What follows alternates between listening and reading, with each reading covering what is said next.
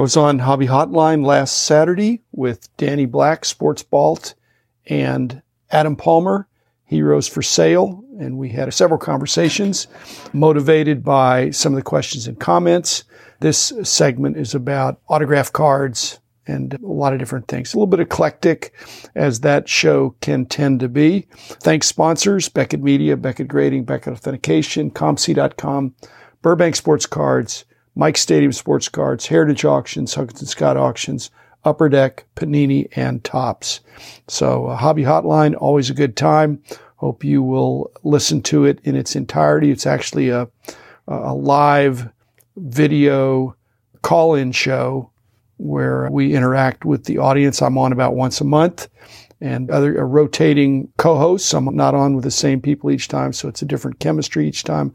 I really enjoy that. You should watch. And then it's dropped for podcast consumers after it's been live and posted to YouTube. It's a good time, current topics and sometimes timeless topics. So either way, I try to excerpt some of the sound bites that come out to post to my podcast so I can keep a record of some of the things I've said, especially if I'm treading on new or different ground. So thanks, co-hosts. Thanks, listeners, to make it all possible.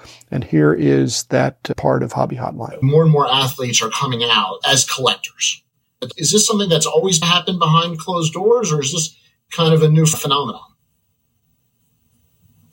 We're definitely seeing athletes be more involved, which I think is a good thing. Athletes being more invested. The players are going to take more care of the cards, which as collectors, we care a lot about, from getting cards that aren't bent corners and stuff like that, because we saw that video of Vlad Guerrero signing the cards and just like tossing them into a box on the other side of the table. So it's a good thing from that standpoint, just from maybe we're going to be getting better cards, like in better condition, from athletes that are a little bit more invested.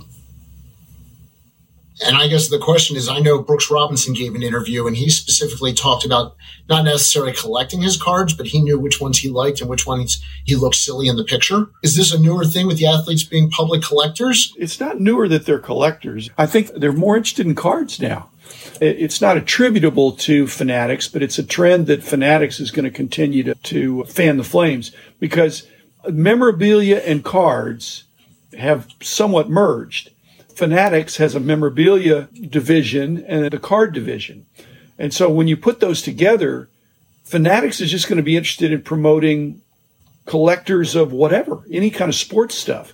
And the player that 30 years ago, 20 years ago, was doing jersey swaps and doing stuff with memorabilia and maybe didn't give cards a second glance, now they're seeing the cards are big bucks too. I was just thinking that Fanatics has an amazing new source that the previous card companies didn't have of assets and equipment for future sets. And that is that some of the players have jersey collections of game-used, game-worn, legitimate photo-matched stuff from other superstars that they could release to Fanatics to put in future products. They wouldn't even have to go to the open auction to do that. Because for some of these players, there's a sentimental attachment. For some of them, there isn't. And if there isn't, and Fanatics puts out a call to say, we've got a new set coming out in 2024. It's going to be the great icons of baseball from the 90s or the 2000s or something like that. Do any of our players that we're partners with have some cool stuff that we're going to pay prevailing market rates? It could be cool. Sorry. Yeah. I was going to say, they also have more players under contract for the autograph. Could an athlete create their own one-of-ones by signing their own card and writing 101 on the inscription? There's aftermarket signing that can create one-of-ones, but I don't even know that BGS would use the nomenclature to say this is a one-of-one just because the player said it was. The nomenclature of how a card is described is based on how it was produced at the factory. But then for eBay listings, I can see a lot of liberties being taken there. That everything is a one-of-one on eBay, whether you write it down or not. It would be a super short print, a limited edition, a pop one, a rare, never find another one. It's all my favorite eBay sayings. And actually, I'll throw out there also art cards. There are some very cool art cards, and there's some very, how should I say, cards that are meant to look like regular cards. So they can be very positive. I've got some fantastic art cards I love, but when you're shopping eBay, just keep an eye out for that because it could be either way. What's to prevent someone to writing 1-1 post auto? I guess you can write whatever you want. Oh, you mean so I sign a card for Danny. Yes. It's my card. Yes. And I put, thanks, Danny. Right. Jim Beckett. And then Danny goes in there with the same Sharpie or whatever and puts in 1 of 1. What if you write 1 of 1? Now the handwriting people would have difficulty authenticating my 1 of 1 compared to your 1 of 1. I'm not sure there are any exemplars there of your 1 of 1 or my 1 of 1. But again, why would you pay extra for that? I thought about numbering some autographs because I've autographed my fan favorite card a bunch. And I thought, well, maybe I'll just number those. And I thought, and it's pretty contrived. And it's an attempt to deceive Danny the way we're talking about it now, to put 1 of 1 just to hype something up. I hope people don't fall for the hype. It's like the 1 of 1s that are out there with cards. There are now so many 1 of 1s that you have comps because of the other 1 of 1s and not because this card is the only one. Yeah, but it's the only one like these other only ones. Astute curiosities. Can the athletes add a hologram to authenticate their post-market auto? I guess they can start their own authentication company. I don't know how far we want to take this. I'm going to go ahead. It's been done. There have been third-party authentication stickers, I think, that were bogus.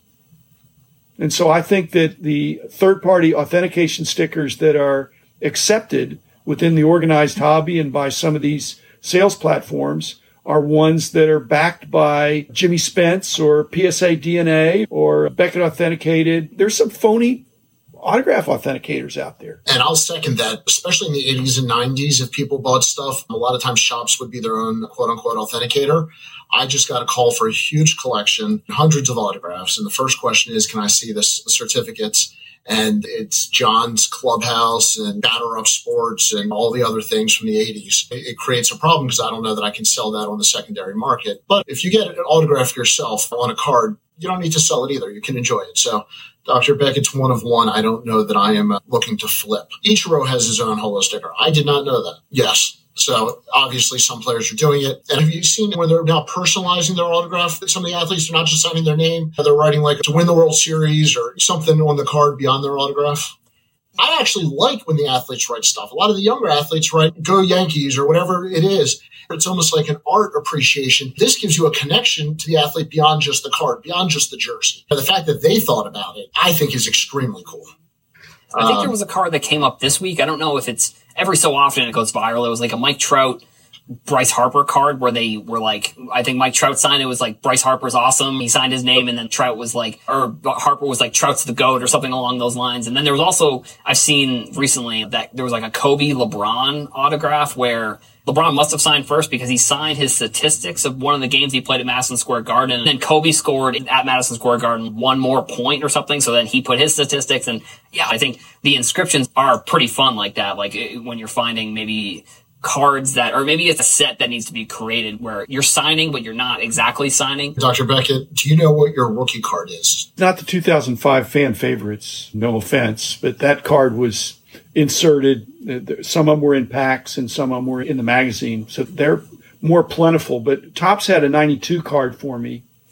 And that may not even be my rookie card because there was a regional set in, I think, 85 or 86. I should have called Victor for this to get some clarification. Victor is not going to the regional set because that's what I said. And the 92 Topps media set it's the same one that Rich Klein is in. So it's Rich's. So I think probably that's a rookie card issued by Topps, not in a pack. It breaks a lot of the rules that give Victor heartburn and me too, except that it's my first card from Topps. And then my second card is 2005. And that actually was in a pack. I got to ask, are they graded? I've graded some of them. Do you have your own rookie card graded? That's pretty cool. Oh, come on.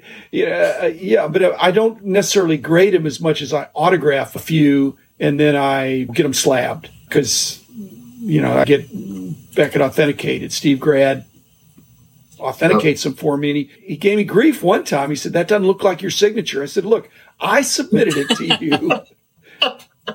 Come on. I think what you've done is created the 1 of 1 that we were talking about. Maybe, yeah. I love the interaction with other with you guys as well as the people that are commenting, because people just come at things differently. And again, we still have these two groups of people really down on the investors. 99% of the hobby is more concerned about any Mantle card and under $10, let's say, and instead of $10 million. And I think there's nothing wrong with talking about a topic and not making it your PC. I love the Mantle as much as anybody.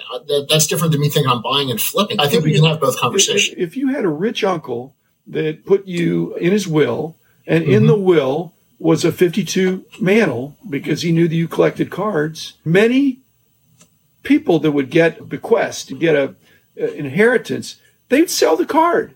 It's too valuable to hold when you've got a monster box of cards from this year, and then you've got this $1 million card. I think most people would say, explain that to your wife. Hey, my uncle gave me this card. It's worth $1 million, but I just need to hold on to it. It was really good and it's famous. I know we're late on our mortgage payment, and don't have diapers for our kids. I've been married 18 years because I don't do that. Gee. The man in the